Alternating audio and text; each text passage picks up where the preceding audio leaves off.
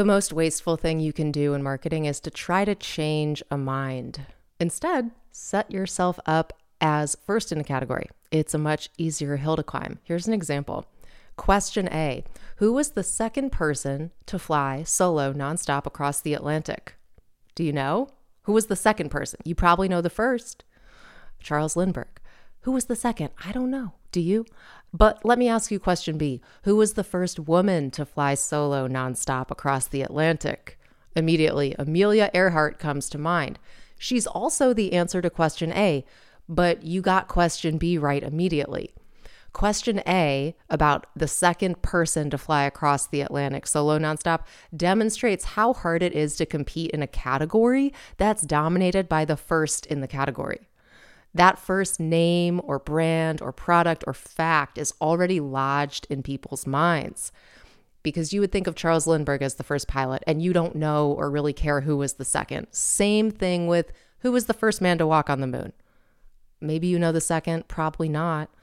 Question B about the first woman to do this demonstrates how easy it is to win in a category all your own, but you have to get creative when you create the category. You're not doing anything different. You're still flying solo nonstop across the Atlantic, but you're being the first woman to do it. So think about this for your business. What could you be the first to do in a category that is a derivative of what you're already doing? Amelia Earhart was the second person and the first woman, but the first whatever is more memorable than the second whatever. More examples, and these are fun. You remember Neil Armstrong was the first to walk on the moon. What's the second most popular brand of ibuprofen? I don't know, but I need an Advil. Thinking about all these questions the week before Christmas break. And sorry for the delay. I was moving across town. I lost my microphone in the move. I found it later, plugged it in. Here we are. You guys know that I eventually come back, even if it's a little more than a break for a week. The show is pretty much supposed to air once a week, but sometimes it's a little longer.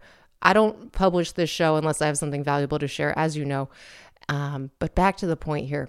Marketing is about perception, not product. That's a key concept in the book, The 22 Immutable Laws of Marketing, Violate Them at Your Own Risk by Al Ries and Jack Trout. Ries and Trout write, quote, "There are no best products. All that exists in the world of marketing are perceptions in the minds of the customer or prospect. The perception is the reality. Everything else is an illusion." End quote. There are no best products.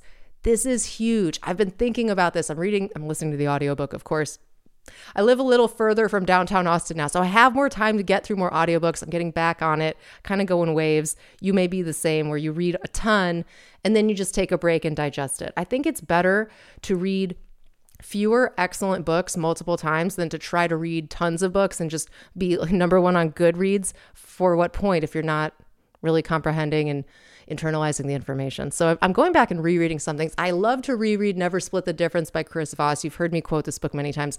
This marketing book, though, the Al Ries and Jack Trout one, is pretty great so far. So I'll let you know how it pans out and if I think it's worth your time. But so far, I would pick it up, and I will put a link to the book in the description.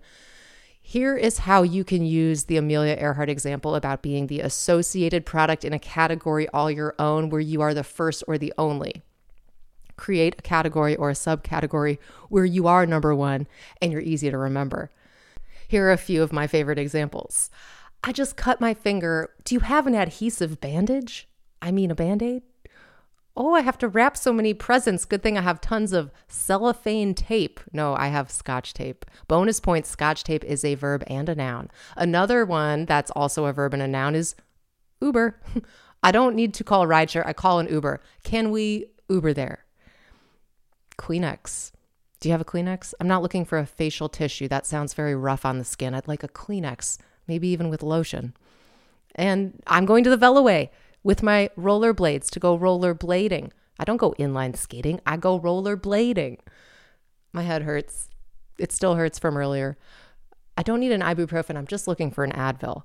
These are household names. These are first in the category. They are brands, they are products, they're in the lexicon, they're in the zeitgeist for decades now, some of them. This is what you want to achieve with what you're doing, is be that first woman to fly across the Atlantic nonstop solo, Amelia Earhart. Don't worry about being the first person.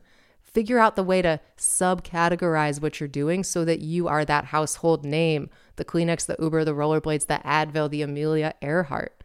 Let me know your favorite brand or product that is first and synonymous with a certain category. There are lots of fun ones, especially in the world of CPG. Tweet me at Emily Binder, or you can comment on my LinkedIn post. I'll put a link in the show notes, or you can just look up Emily Binder on LinkedIn. Look for the profile icon in the blue casual power pose Veronica Beard blazer, signature look. That's kind of like the rollerblades of my conference look. Luke. I'll talk with you guys next time.